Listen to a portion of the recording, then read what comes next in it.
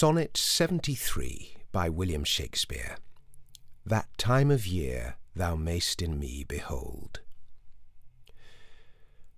That time of year thou mayst in me behold, when yellow leaves, or none, or few, do hang upon those boughs which shake against the cold, bare ruined choirs where late the sweet birds sang. In me thou seest the twilight of such day, as after sunset fadeth in the west, which by and by black night doth take away, death's second self that seals up all in rest.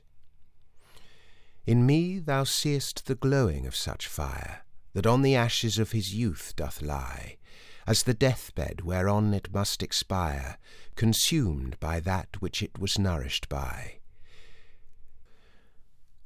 This thou perceiv'st, which makes thy love more strong, to love that well which thou must leave ere long.